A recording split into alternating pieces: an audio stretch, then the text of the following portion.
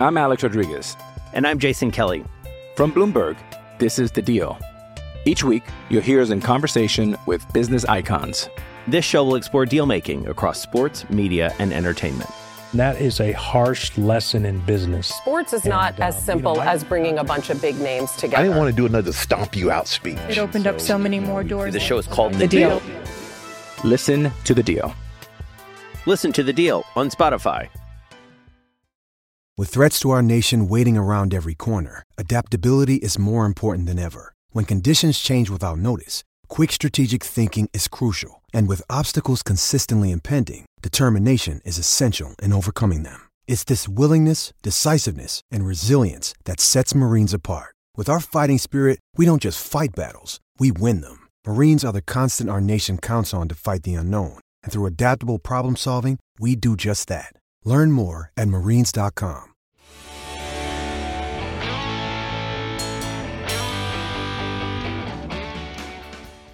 Hello, everyone, and welcome to the Gobbler Country podcast, where today we'll discuss a lot of things going on in Hokie country. As first of all, the Furman game, the 24-17 Hokie win. We'll also discuss the new coaching hire. I'm your host, Brian Manning, and joining me is my co-host, John Schneider. John, how are you this evening? Oh, it's Tuesday evening, and it looks like we're seeing the weather report saying we might get a day of fall on Thursday. That's kind of invigorating sounding. Temperatures in the 40s at night. I love the summer. I never really want the warm weather to end, but it would be nice to have a fall day.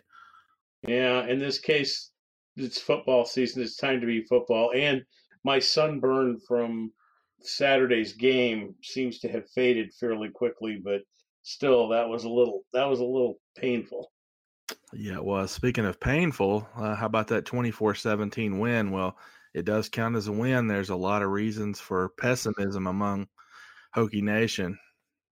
Well, I have two responses to that. Everybody's got to be patient. I wrote about this 3 years ago when Fuente started, when they hired Fuente. Everybody's got to be patient. Turning a program around takes 6 years. And this program was not where people think it was in 2015. This program was in really dire strait, not operating right. We forget that the 0-0 and we lost 3-0 to Wake Forest. We tend to forget that. That slips our mind. We were struggling for a long time after 2011. The recruiting fell off in 2007, 2008. They converted a tight end to a quarterback because they had no quarterback prospects. When they finally did find a quarterback, he was only eligible for 2 years. Michael Brewer was only eligible for 2 years, and then he got hurt on top of that. So, and then when he had nobody around, supporting cast around him to help him out much, I mean, he was constantly under pressure. This team, we forget, was not all that good between 2011 and 2015. 4 years of really bad struggle. And when you're speaking of that Wake Forest game, where it's a lasting image of Coach Beamer when the score was 0-0 going into overtime, and Coach Beamer had his arms raised in the air. It was one of the more embarrassing moments, and I felt terrible for Beamer because it was one of the most embarrassing moments in recent Hokie history. Yeah. And so what's happened is that the new head coach had to absorb all of the players that were in the stream, sort out all of the players who would help him, who could make a difference, and then start to try to recruit. Because from what I'm hearing from our recruiting sources out there, the recruiting had died off. It wasn't functioning right from 2007, 2008 on. Well, that's a reflection of Beamer not wanting to recruit, not getting on the road anymore, and it's also a Bud Foster and those guys got lazy too as far as getting out and recruiting, and Bud's even with Fuente on board. Bud's kind of he picks and chooses who he really wants to go after, and we've seen Dax Hollifield and Dylan Rivers that were big targets of his over the last few years. But other than that, you don't really hear of Bud being too active on the trail, and that's really hurt it, because I think if Bud was actively involved on the recruiting trail, Bud's the kind of guy that could win kids over and parents over. So it's really hurt the recruiting in that aspect. Yeah. So now we have redoing recruiting. You have a coach who came from the middle of the country with a whole different social ethos in the middle of the country, who moves to the East Coast in the Eastern region. And he's now having to completely change the way he thinks and acts and reacts to the primary mission of a head coach, which is recruiting, right? And I think there are mistakes being made, and I think there are fits and starts being made. I think people are getting missed that should not be missed. I think there's some miscalculations going on. And all of this is a learning process that you always see in a program that was in steep decline, that is now has a younger coaching staff that is now trying to reignite everything again. You're just seeing the normal churn of restarting all of this stuff.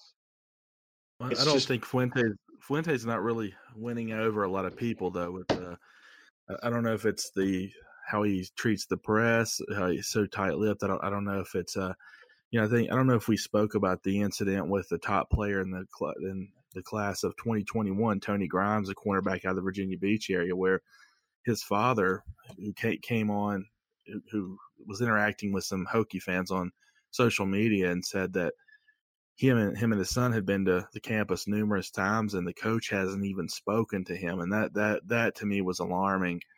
And of course, once he said that, they got back to Fuente, who quickly called him, and the father said, "We're cool now." But that's a troubling thing, where the coach really he doesn't have to do some of the things like Lane Kiffin does, but he really does need to interact with these kids, build relationships, because the class of 2021 is going to be the first complete cycle, because he's had these kids throughout all of high school to build relationships with them for years.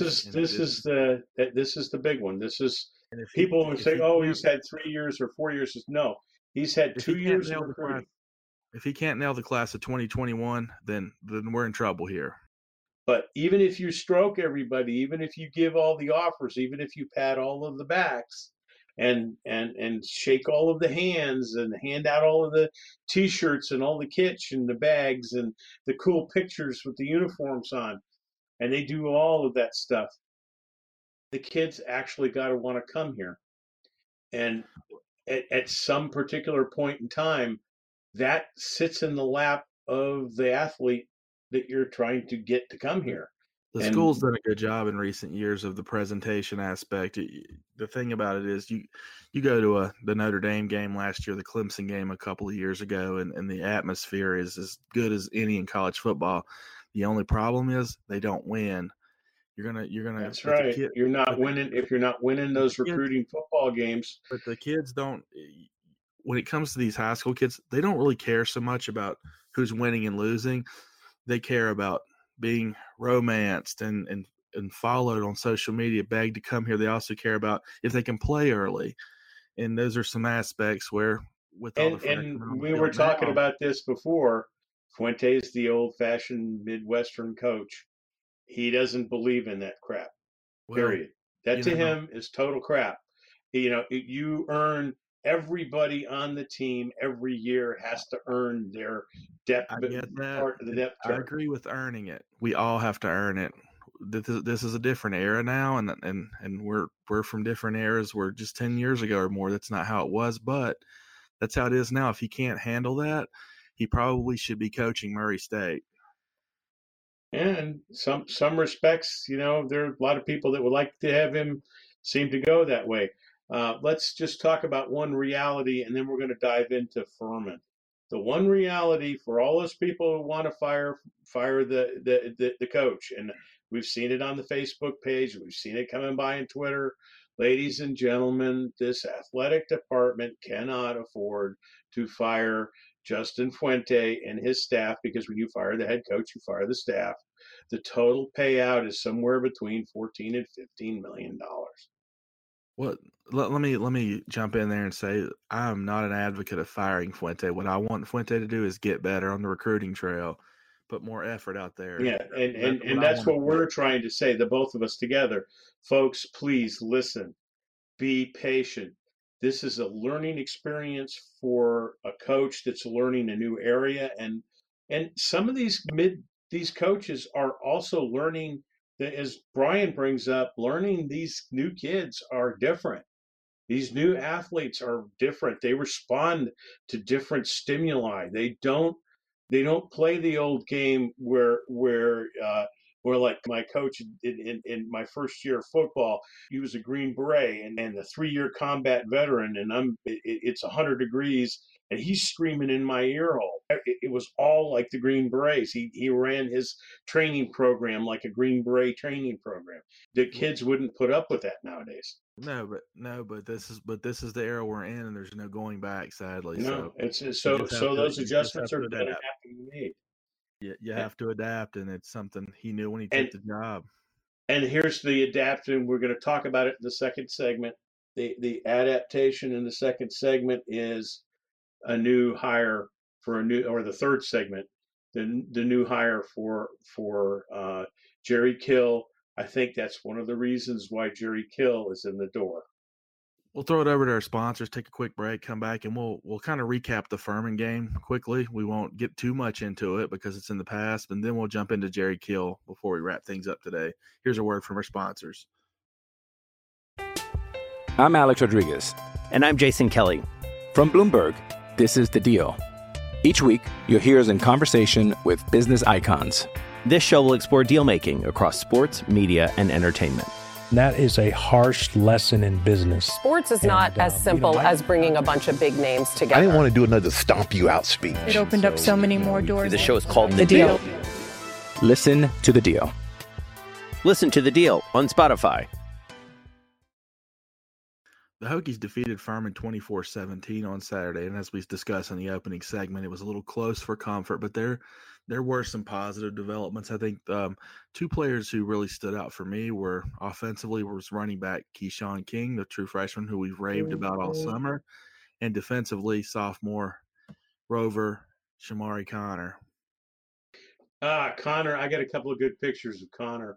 He had a really critical sack. Of course, then it was the fumble where that embarrassed Trey Turner, and Trey Turner turned that embarrassment around, and instead of sulking, turned that embarrassment around, gritted his teeth, and came up with a couple of really great plays that turned. Of course, both of them had to do with their touchdowns, and both of them were the winning factor in the game. So, there were some good things. We saw Trey Turner really step up. We saw Shamari Connor.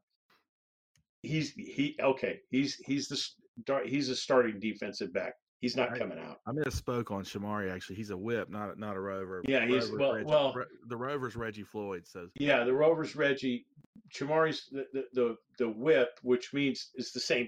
Okay, it's not the same technique, and depending on the defense, the whip is an extra / whip rover / strong safety. It's just that the whip plays the strong safety position more like a traditional will linebacker, and the rover is more like a traditional strong safety.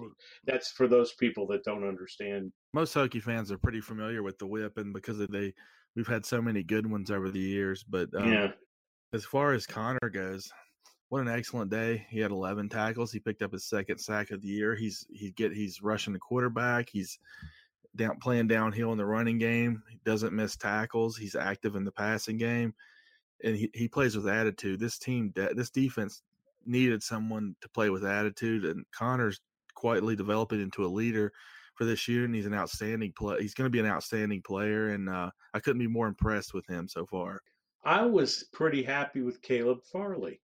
He made a critical turnaround. Of course, his interception was kind of a cherry on top, but he played pretty good lockdown corner on Saturday, and I was pretty happy with that. They didn't get away with too much downfield at all, and so they had to have the underneath passing game. Now, like I said in the game at the end, when I said I think I want to hire Furman's offensive coordinator. I want them to hire Furman's offensive coordinator, because Furman's offensive coordinator, he was calling a good game. That Furman called it. Furman is a much better team than people thought, and they called a really, really good game. They just opened up the bottle and they just said, "Okay, this is it. We're going for the whole thing." If I'm not mistaken, I think Furman was ranked 13th in the FCS poll last week, and they're traditionally a top 25 team in the FCS. And I'm very impressed by their offensive design. I think their offensive design is at times better than Justin Fuentes or Cornelson's, whoever designs this offense, but they don't have quite the playmakers that Tech has. But they have. I really like that quarterback, Granger. He was much better than the ODU quarterback a week ago, and I would even take him over Anthony Brown from Boston College. That kid's got a ton of potential. It wouldn't surprise me to see him playing at a bigger school sometime in the future. Yeah, I could see him transferring. I wouldn't mind seeing somebody like that on our side. He was good. I was very impressed. I was very impressed by Furman, period. So we know that what happened. Let's put that in the past. We're about halfway through our segment here. Let's go on to talk about the most significant thing that happened this week, which is the hiring of Jerry Kill, who used to be the head coach of the as my friend from Minnesota says, he calls them the rodents, the Gophers, the Golden Gophers, Minnesota Golden Gophers. They have he had some health problems. I'm not going to go into what those were or what they weren't. That's not my business. But he had some episodes on the sideline, and the doctors told him, "You're not coaching anymore." So he's been going in and out of being athletic or assistant athletic director slots for Southern Illinois, and I don't think he's been happy with that. That's all paperwork, Athletic director is boring for a football guy. I know. Jerry Kill began his coaching career back in 1985 at Pittsburgh State, which is out there in Kansas, I do believe. Yeah. But then he coached a ton of different places over the years, smaller schools. He got his first head coaching gig in 1994 at Saginaw Valley State. And then he went to Emporia State, Southern Illinois, Northern Illinois, and then he ended up at Minnesota. And he has kind of a reputation as a program builder, which I found interesting because that's as Fuente tries to put his stamp on the program. It's not a total rebuild here, but there was a lot of work to be done, as we discussed. And I think Kill can help him with that, with his experience. And also he jumped into the role of athletic director, as you stated there. And I noticed he hired 7 new coaches in different sports for Southern Illinois. And he also was very proficient at raising money, so his roles he could have wear a lot of hats here as special assistant to the head coach. I'm seeing so I answered somebody on the Facebook page today. Something important for people to remember. This program is still in transition, and these are the hard years. These are the hard 2 years in any like 6-year transition period where all of your new players are freshmen and sophomore. All of your older players are starting to leave. They were either old program players or they have hung on, or they're guys that you got in extra, like the like transfers and junior college guys and stuff. So you don't have a whole lot of long-term leadership on the football field, and you certainly don't have a long-term experience. And what that translates into is it is really, really hard to get quality wins.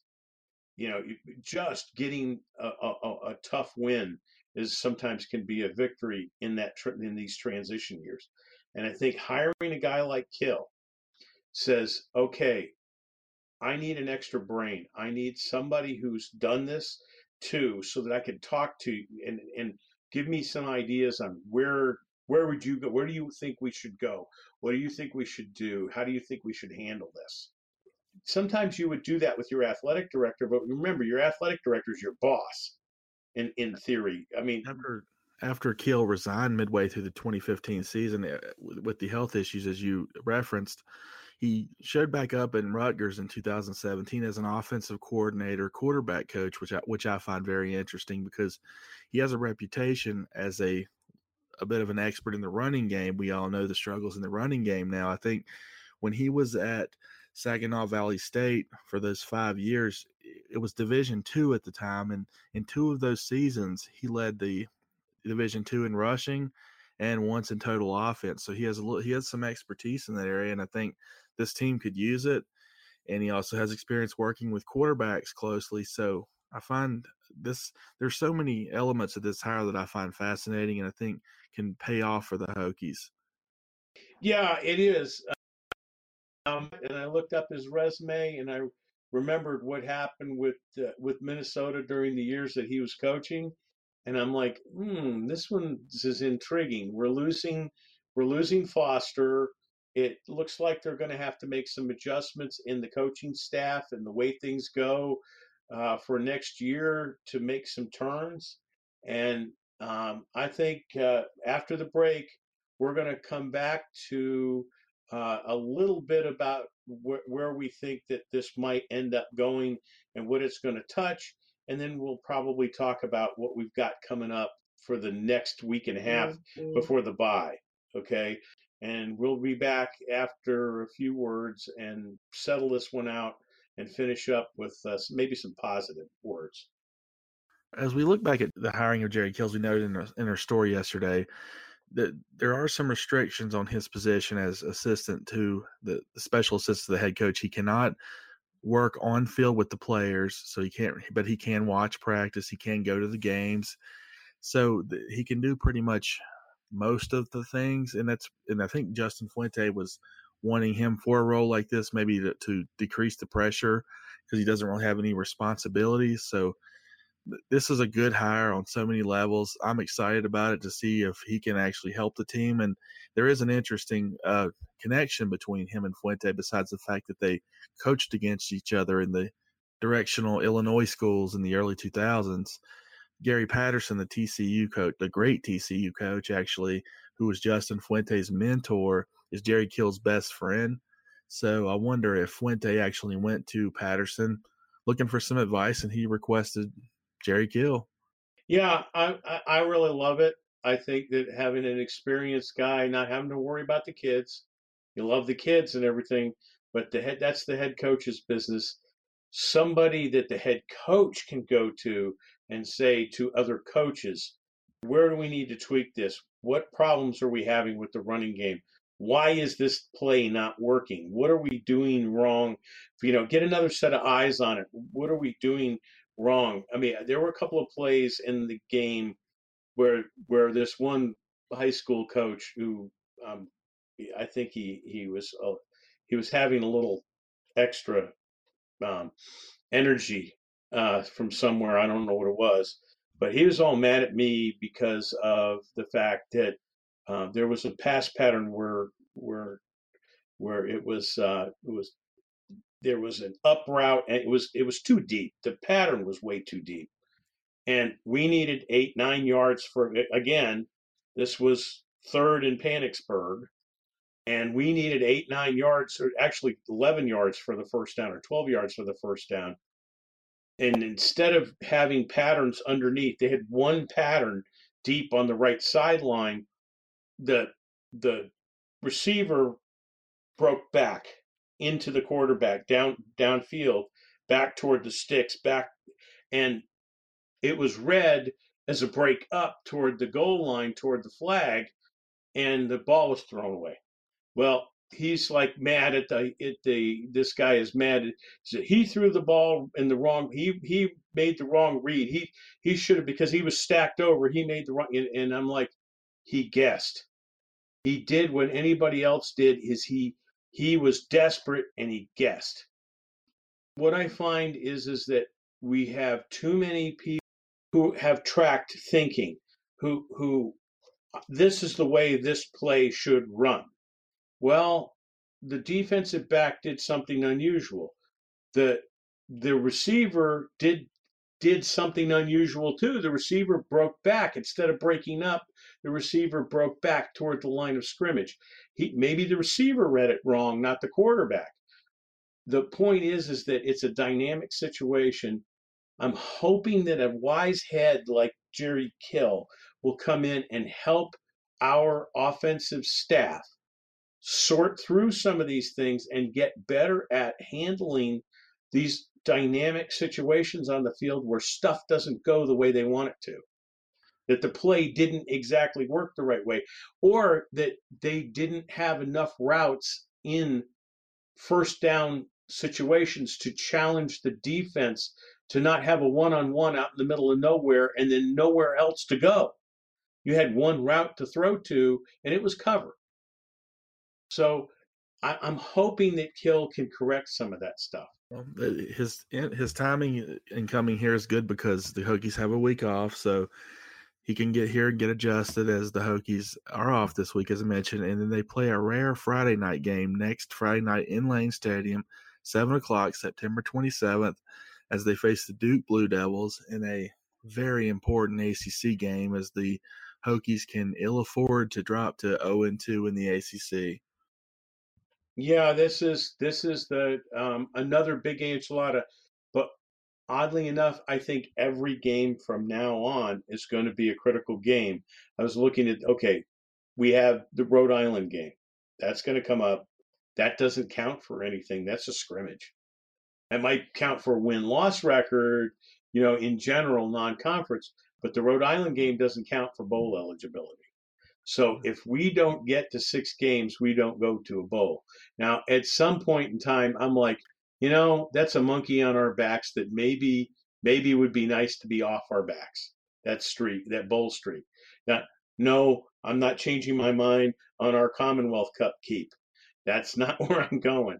I'm just saying that we've got a couple of monkeys on our back that we put up there ourselves that maybe need to be changed or maybe need to be refocused. And the fact is that every single ACC game coming up is a do or die game. We have to win them. Well, the Duke game is an interesting one because they lost some key guys last year, including quarterback Daniel Jones, who is, of course, in the news today as the Giants benched Eli Manning for Daniel Jones. But they I'm sorry. Yeah, sorry.